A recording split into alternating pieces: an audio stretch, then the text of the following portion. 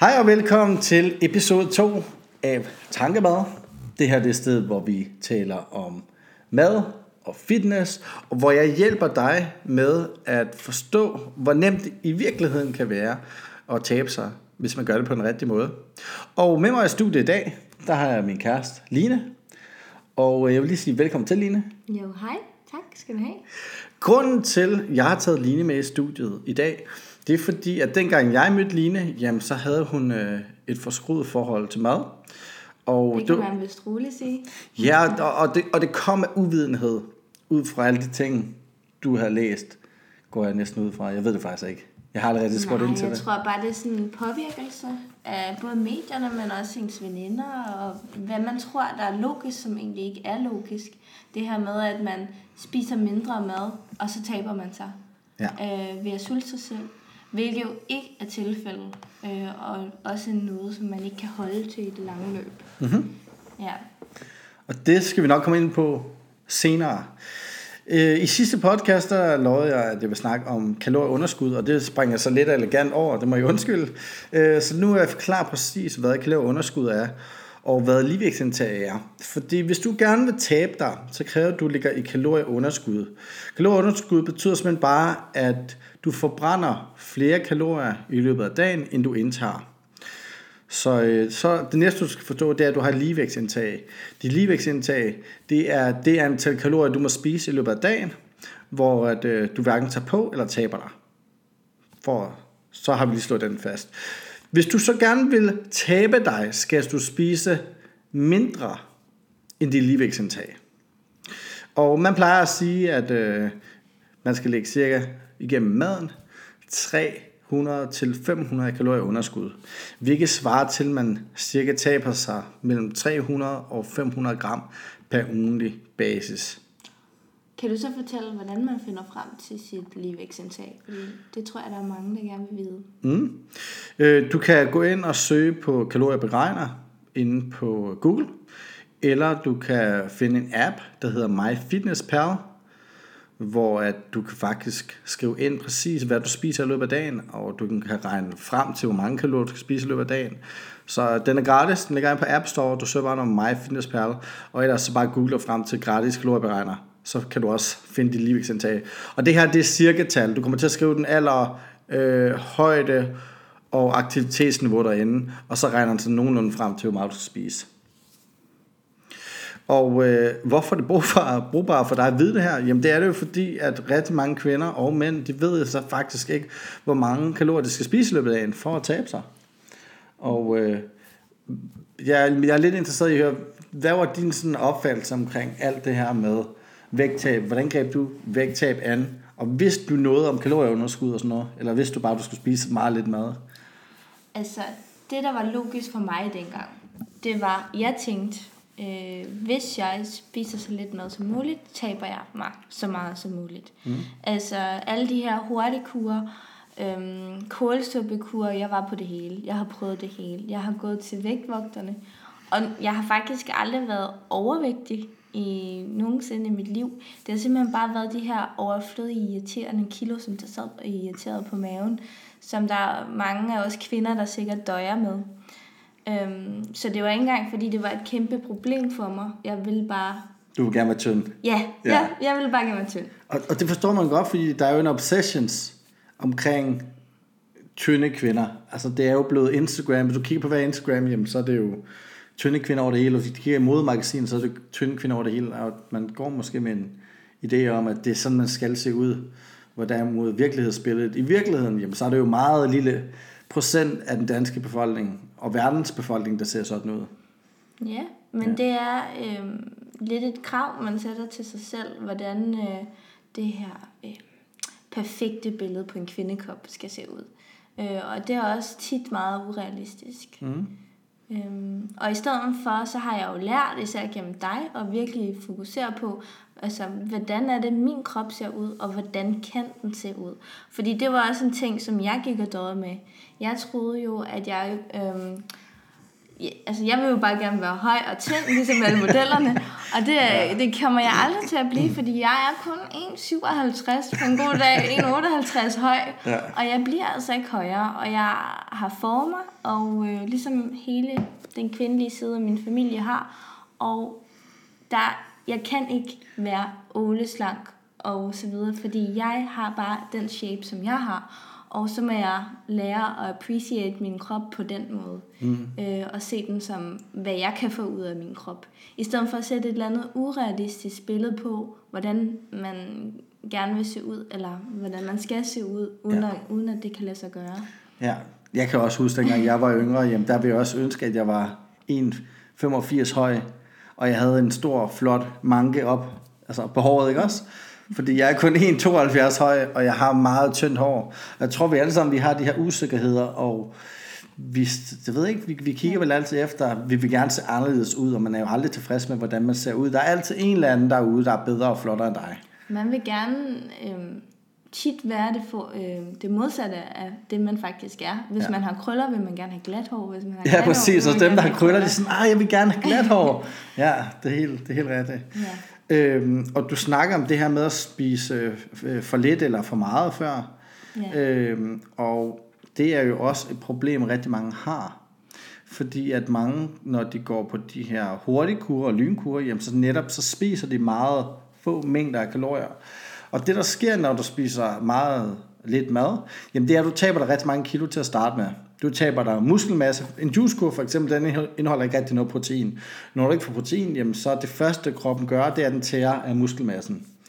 Så jo, du taber dig muskelmasse, du taber dig væske, og du taber dig fedt. Så du taber dig alle tre dele. Det, der bare sker, det er, at du har noget, der hedder BMR. Og BMR, det er det, som der er dit hvilestofgifte. Det vil sige, hvis du lå i sengen hele dagen, og bare lå og slappede den, jamen det er det energi, din krop skal bruge for at holde sig i live. Når du spiser en juicekur, for eksempel, som der er typisk 800 kalorier, eller deromkring, jamen så det BMR, det sænker sig. Så lad os sige, du er en kvinde, der måske har brug for 1300 kalorier i BMR, jamen det sænker sig faktisk helt ned til de der 800, når du har gjort det over en lang periode og spist de der juicekur, ikke også? Og det der bare sker, det er så, når man så begynder at spise mere normalt og balanceret igen, jamen det er, at man tager det hele på, eller man starter i hvert fald med at tage ret hurtigt på igen, fordi ens BMR var så sænket, og de stofgifte blev slået. De stofgifte går aldrig i stå, og det er der mange, der har en forståelse om, eller tror, at stofgift kan gå i stå, og det gør det ikke. Det eneste tidspunkt, de stofgift går i stå, det er, når du dør. Men de stofgifte kan godt blive slået. Men lige så snart du begynder at spise normalt igen, jamen så kommer det op og er balanceret og helt normalt igen. Så det er bare virkelig, virkelig vigtigt at forstå, når du har de her lynkurer, jamen så sænker dit BMR sig. Og det er også det, som jeg oplevede, når jeg så havde de her, hvis jeg kunne strække den til et par uger, hvor jeg stort set ikke spiste noget, og sultede mig selv. Så tabte du dig jo der? Så tabte jeg mig, men jeg fandt jo også ud af, at det kunne jeg ikke blive ved med. Nej. Det er ikke noget, som man bliver træt, ens energiniveau er fuldstændig sunket, man har ikke rigtig noget overskud generelt til noget som helst. Og så er det super nemt at falde i igen. Altså falde i, som i at spise normalt. Ja, præcis. Og det er jo sjovt, man siger falde i. Det er jo faktisk bare dig, der spiser normalt nu. Ja, præcis. Altså. Og der oplevede jeg så, at jeg bare lynhurtigt tog den her vægt på igen. Hvor det også var sådan... så tænkte jeg jo, nu bliver jeg nødt til at sulte mig selv, fordi det var jo det, der fungerede, og det bliver jeg nødt til bare at holde ud i. Nu har jeg ikke lyst til at hænge derud. Men jeg har lyst til at fortælle til dem, der sidder og lytter med, sandheden derude. Og dengang vi mødtes, der var du rigtig tynd. Jeg tror, du var 45 kilo. Og du spiste ikke særlig meget.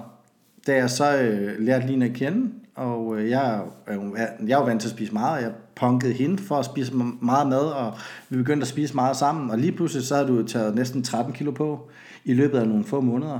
Det var helt vildt. Det gik super stærkt. Og det er jo bare fordi, at dit BMR og dit stofgift var slået så meget, at når du så endelig begyndte at spise, jamen, så tænkte din krop, jeg har ikke fået mad over en længere periode, så jeg må hellere holde på alt det her mad. Du tabte så også hurtigt igen. Du kom op på de her 67 eller sådan noget. Ja. Var det ikke sikkert omkring? Jo, det tror jeg faktisk. Men du tabte dig igen. Du tabte 7 kilo i løbet af relativt kort tid igen. Og det var også efter, jeg begyndte at træne, fordi at jeg aldrig faktisk rigtig har trænet i mit liv på den her måde, i hvert fald. Så det var kun kosten, der gjorde, at jeg tabte mig. Så vi skal bare lige sige, Line var ikke 67, men hun var heller ikke 60. Hun vejer cirka 51-52 nu. Og spiser helt balanceret. Hun spiser lige præcis, hvad hun har lyst til. Men det kan hun gøre, fordi at hun styrketræner sammen med mig. Hun træner en 4-5 dage om ugen på de gode uger i hvert fald. Og så selvfølgelig også uger, hvor hun har travlt, hvor hun måske kun får træne 2 gange om ugen. Der er jo travlt med børn og arbejde, hun har 3 jobs og så videre. Men bare det, at du er aktiv og får trænet, og mere aktiv også, det gør, at du kan spise stort set lige præcis, hvad du vil, uden at tage på. Altså, jeg tror, det vigtigste er, at jeg ikke har den her dårlige samvittighed, når jeg spiser mad. Fordi det er noget af det mest naturlige. Det er at spise mad, og vi skal spise god mad, og vi skal spise det med god samvittighed, og vi skal have det godt, og vi skal også spise bearnaisesauce, hvis vi har lyst til det. Ja. Så det er nok det, som jeg er allergladest for lige nu, at jeg ligesom har forstået. Og jeg har forstået, at sætte nogle realistiske mål for min krop, og hvordan min krop kan se ud. Mm-hmm. Og jeg har fået et andet billede på, hvordan drømmekroppen for mig ser ud, og hvad jeg kan blive tilfreds med. Jeg tror aldrig helt, man bliver tilfreds, men jeg tror, man kan være tilpas. Men det gør man ikke i livet. Der er jo aldrig nogen, der er tilfredse til, nu har jeg opnået alt, hvad jeg vil i hele mit liv, nu kan jeg bare lægge mig til at dø. Alle er jo utilfredse. Lige meget hvor mange, eller meget succeser du har igennem livet, så vil du altid have mere. Og sådan er vi mennesker. Ja. Og det er ikke kun vores krop, det er med alle områder. Men så rykker man sig også. Ja, og selvfølgelig. Det er jo sundt. Det er jo bedre. Sundt, synes jeg, at have den her konkurrence menneske i sig selv, ikke også? Man stræber efter bedre. Men jeg tror også, grunden til, at du ikke er så bange for at spise, det er fordi, at du forstår, hvad der skal til for at tabe dig. Så du er ikke bange for at tage et par kilo på, og du stresser ikke over vægt. Faktisk så har du smidt vægten ud, fordi det ikke betyder noget for dig. Men du ved jo også præcis, du har jo værktøjerne til at tabe dig. Du ved præcis, jamen lad os sige, du godt vil se godt ud til sommer. Måske du gerne vil smide en 4-5 kilo, fordi bikinien skal sidde lidt bedre på dig. Jamen så har du værktøjerne til at gøre det. Og det gør også, at man måske ikke behøver så stress så meget over at tage 4-5 kilo på, fordi man forstår, hvordan man taber dem igen. Ja, men jeg tror også, det handler meget om de her implementerede små vaner, som man ligesom sætter for sig selv. Altså, fordi alle de små ting, man gør, er med til at skabe det store billede. Helt enig. Ja. Jeg havde faktisk skrevet det i noterne. Jeg skal bare lige se, om jeg kan finde det. Hvad var det for en specifikt, vi snakkede om med vaner? Det var den her nederste, hvor jeg har skrevet, du bliver ikke tyk fra den ene dag til den anden dag. Og det er jo mange, der tænker, jeg vil ikke være tyk, men man skal bare huske på, at det er ikke noget, der sker overnight. Faktisk, for at tage 1 kilo fedt på, skal du spise 9.000 kalorier i overskud. Det er relativt meget mad. Hvis det svarer til, at du skal spise dobbeltportioner i de næste 4-5 dage, for at tage 1 kilo på. Dobbeltportioner. Så du spiser relativt meget mad, for at det kan lade sig gøre. Så det er jo ikke noget, der sker overnight. Også de fleste, jeg snakker med, jamen, de fortæller jo, at de 10 kilo, de har taget på, jamen, det er måske sket efter en graviditet, hvor de spiste helt år. De overspiste i et år, fordi at de havde en baby i maven, ikke også? Så man skal huske på, at det ikke er noget, der sker på en uge eller en måned, men det er ofte noget, der sker over en længere periode. Så man skal ikke være så bange for lige pludselig at tage på. Men så tror jeg også omvendt, at man også skal være tålmodig, når man skal tabe sig. Helt sikkert. Fordi det var jeg ikke selv. Jeg kunne ikke tabe mig hurtigt nok. Jeg ved, at de der lynkurer, der taber man så 4 kilo på en uge eller et eller andet. Men jeg havde jo ikke forstået, at det kun var væske, man tabte. Og det ikke var et sundt vægttab. Det er fysiologisk umuligt at tabe 4 kilo fedt. For hvis du taber 4 kilo rent fedt, så skal det 9-18. Og nu er det dårligt til matematik, men hvis du kan selv regne det ud, 9.000 for 1 kilo fedt, så er det 9 gange 4. Ja, er det 36.000 kalorier underskud, du skal lægge for at tabe 4 kilo eller sådan noget? Nu har vi lige taget den store lommeregner frem. 36.000 kalorier skal du tabe, eller skal du lægge underskud for at tabe 4 kilo rent fedt. Ja. Bare så folk forstår matematikken. Så det er ikke noget, der kan ske overnight. Nej, man bliver nødt til at have noget tålmodighed, og så skal man stole på processen. Ja, præcis. Og få skabt de gode, sunde vaner. Præcis. Og så skal man også måske blive bedre til at finde ud af, hvor meget man egentlig spiser i løbet af en dag. Fordi det havde jeg slet ikke nogen idé om. Altså, så det er også derfor, det er godt at have en app som MyFitnessPal til at indtaste kalorierne, så man nogenlunde har styr på, hvad man spiser. Ja. Fordi tit så går man bare og snakker helt uden at vide det, helt ubevidst. Jeg er helt enig. Ja. Så hvis du ikke allerede har downloadet appen MyFitnessPal, jamen så gå ind og download den nu. Det er ikke sponsoreret. Nej, den er gratis, så jeg ved ikke, hvad vi får ud af det. Den er 100% gratis, download den. Så kan du forstå, hvor meget mad du faktisk indtager i løbet af dagen. Du har en bedre forståelse af portionsstørrelse, hvor meget mad du faktisk skal spise. Det er bare et rigtig godt værktøj til at lære det her med mad at kende. Og så når du har måske fulgt et par måneder, og du faktisk har styr på det hele, så kan du smide en skraldespand igen.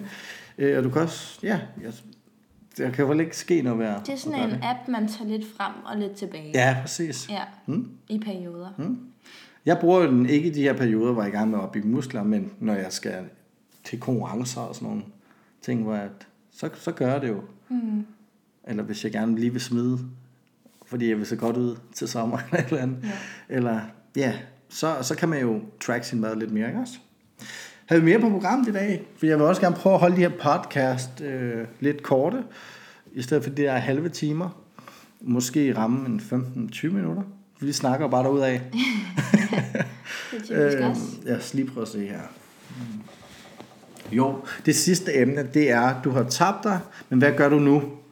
Og det synes jeg faktisk er rigtig vigtigt, fordi at jeg havde en kvinde, der henvendte sig i dag, fordi hun var bange for at tage det hele på igen, fordi hun havde tabt sig en masse kilo, så nu spiser hun ingenting.